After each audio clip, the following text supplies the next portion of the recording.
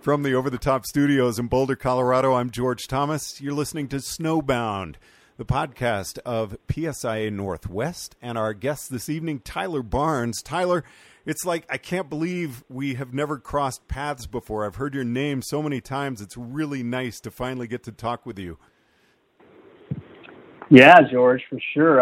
We've probably skied the same runs, maybe even just minutes apart, and we didn't even know it.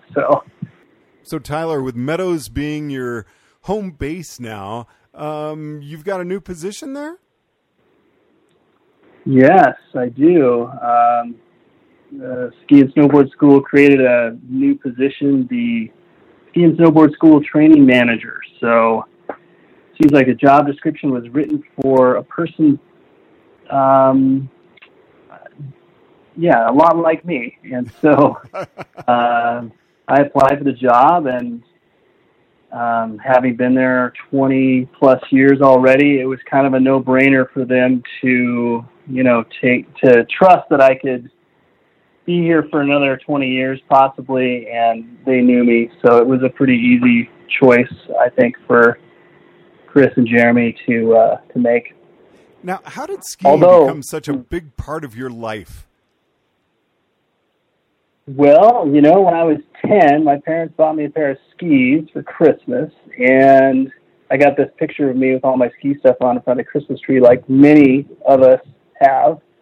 My folks didn't ski, so I went up with the neighbors up to Stevens Pass, and I learned to ski there with the ski law for ski school, and did that for 1 or 2 seasons, and then jumped on the bus, did the bus thing with the local school, and took the bus up, the typical ski bus thing. So, but I just being out in the snow, and that was it for me.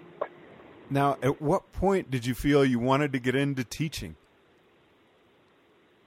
Well, so when I moved over to taking the ski bus, we ended up going to Snoqualmie Pass, and I was taking lessons at Ski Acres, which is now called Summit Central, and with the John Mohan and Ski Acres Ski School. And I remember my instructor, Mark Schupisser, and I remember that because his ski boots were yellow Langs, and he was cool. He's a cool guy, and I love just trying to keep up with him. And I'm like, someday I'm going to be ski instructor like Mark. And maybe he's going to hear this. I think he may even still be a member. So, yeah, Mark Schupisser kind of got me excited about it. And then, they do an instructor tryout at the end of the year, the end of the season. So I'm like, I'm going to try out for this. I think even Kim mentioned it in her podcast that, they do this tryout thing. And I was a 9th grader at the time.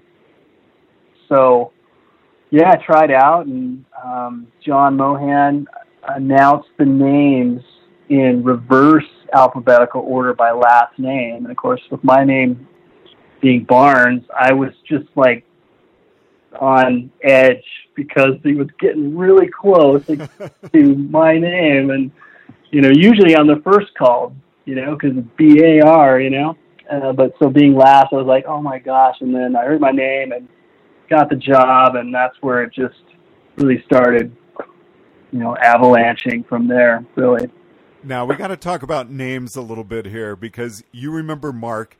I remember so well at 13 at Crested Butte, the name of my first instructor, who also wore yellow boots, yellow Langs, Bobby Gale. How is it we remember those first instructors years ago? Yeah, it's one of those things. You don't really realize what kind of an impression you could be making on someone when they're in a class with you, or in an exam, or taking a clinic. And, it's just one of those things. And I mean, I experienced that often during the season, where people come up to me and say, oh man, you're my examiner, back at Stevens Pass in, 2007. And I'm like, awesome. How did it go? How were the results? Because I don't remember them, but they remembered me, and hopefully I made it a good experience for them.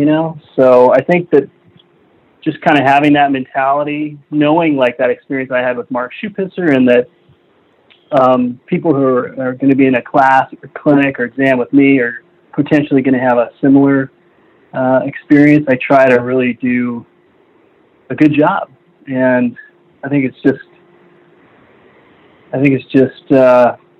just what we do. And John Mohan, I mean, think of the people he has influenced in the Northwest. He was running my first exam out at Mission Ridge. Kim Petrum mentioned him. He definitely had a big effect on you. It's just incredible what we can do as ski instructors. Yes, I agree, and I think it's Stan Otten, who was on the technical team with me. He mentioned this thing which he called a crystallizing moment, when you have an experience that is going to stick with you forever, and it's something that's special and memorable and not in a negative way. The crystallizing moments, I guess they could be negative at times, but usually I see those as something I'm just never, ever going to forget in a positive way. So as many crystallizing moments as I can create for people, the more, the more happy or gratifying what I do is. So you started when you were in 9th grade, so I'm thinking 14, 15 years old. At what point did you feel like this is a job I really want to stay with, and then you really started to grow in it?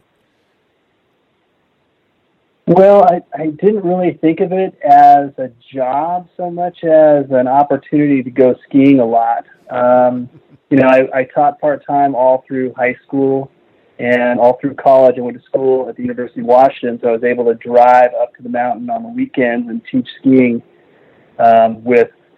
with Earl Saline and a few other folks like that. We carpooled together, Earl and I, all through my college years up there. And it just, it seemed like just something that I do. When people ask me, are you going to be at the mountain again this winter? It's kind of a strange question to me. Like, why are you even asking me that? Don't you know that I'm going to be at the mountain? That's just what I do. So it's just kind of part of who I am and what I do. And, luckily I've been able to, work for myself, which allowed me time to devote to being at the mountain more. And so I was able to kind of balance work life and ski mountain life and make it happen.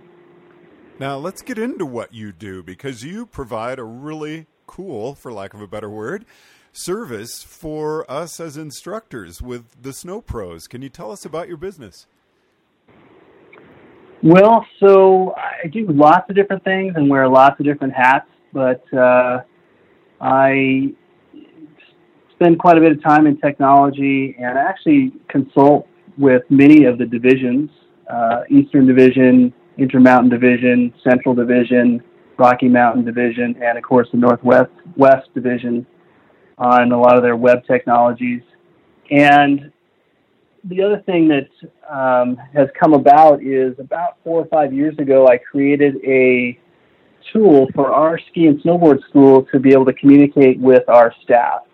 So we have about 350 instructors, and we kind of needed a central location for everything.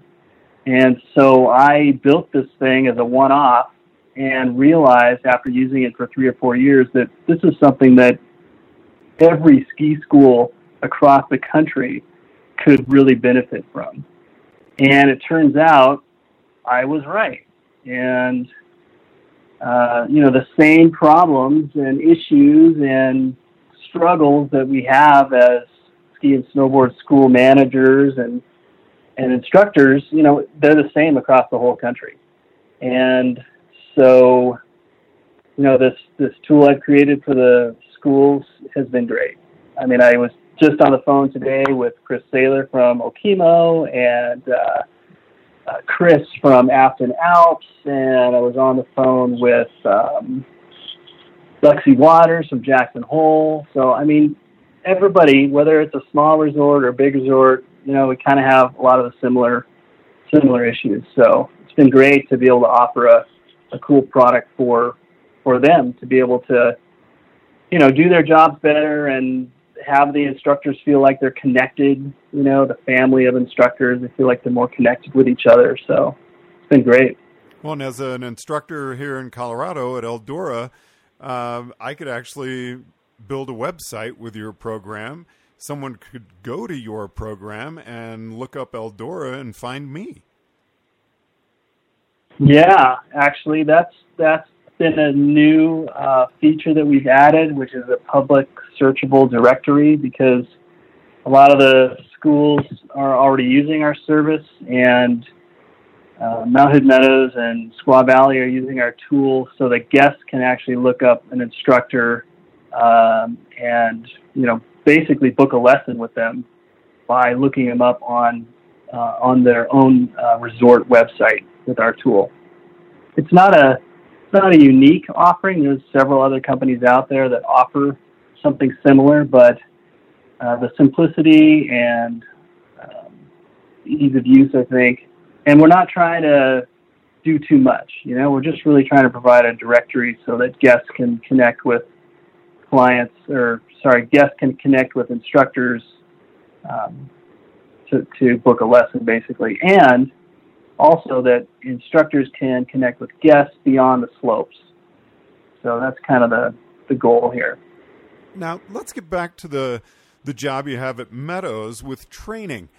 How do you encourage your employees to come up and do some, quote, voluntary training with you when they're tired at the end of the day? Or, I'm up there, I drive a long way, I commute, and I'm not getting paid to do this. How do you show the value in what you provide?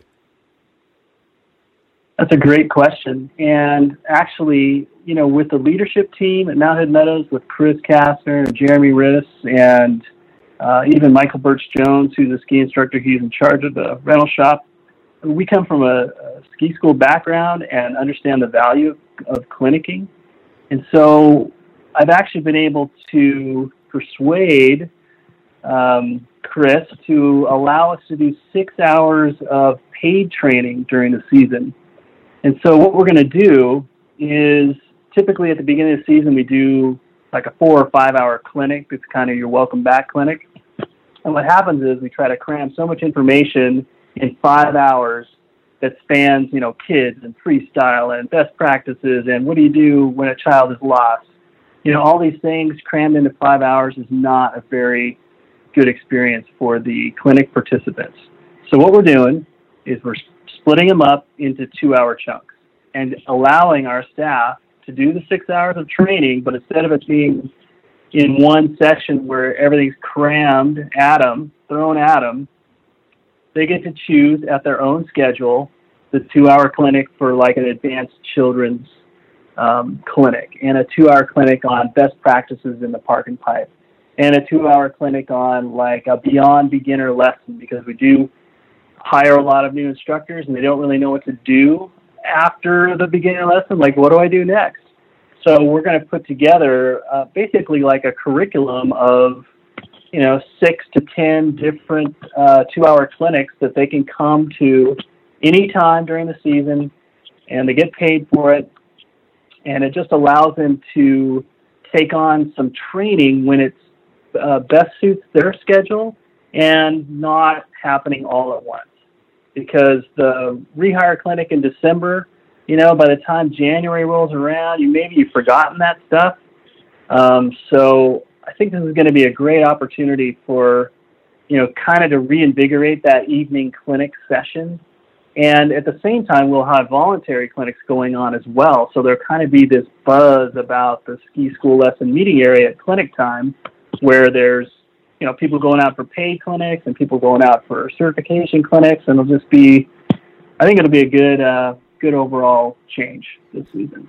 And something I really notice about Meadows, you have a staff of 350 snow sports instructors, yet there really seems to be a good feel of team there. How are you able to do that with so many people?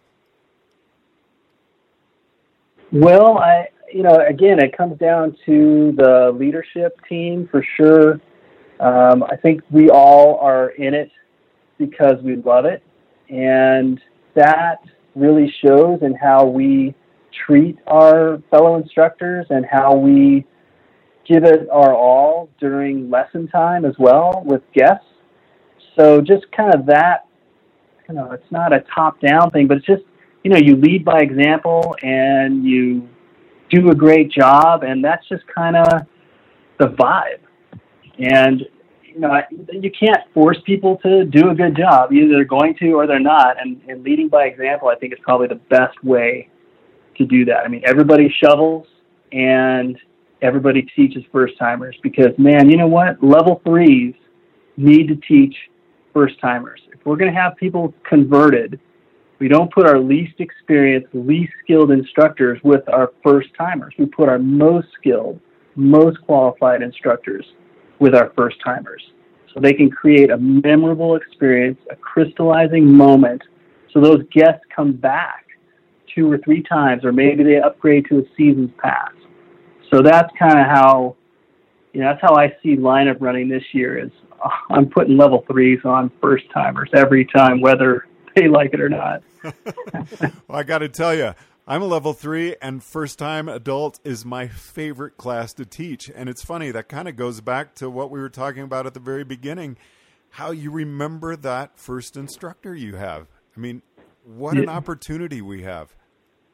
Yeah, I totally agree. And I love those first-timers. I love taking them from not knowing anything and in 2 hours getting them up on the buttercup chairlift, making turns, and their eyes are just like so wide and they're just so appreciative.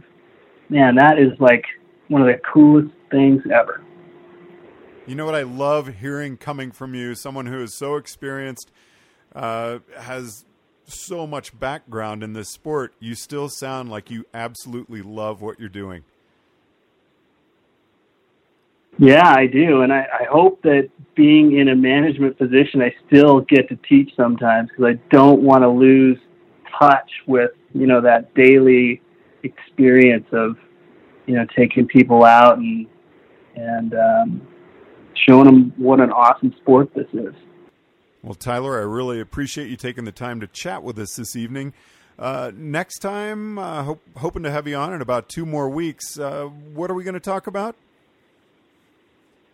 Well, it's getting to be that time of the year when we're going to be hiring 100 or so brand new instructors again, and we're going to talk about best practices for training new instructors and the benefits of becoming a PSIA AASI certified instructor. All right. Well, I really look forward to chatting with you again. Thanks very much, Tyler Barnes. It was my pleasure, George. You've been listening to Snowbound, the PSIA Northwest podcast. Guest Tyler Barnes from the Over the Top Studios in Boulder, Colorado. I'm George Thomas.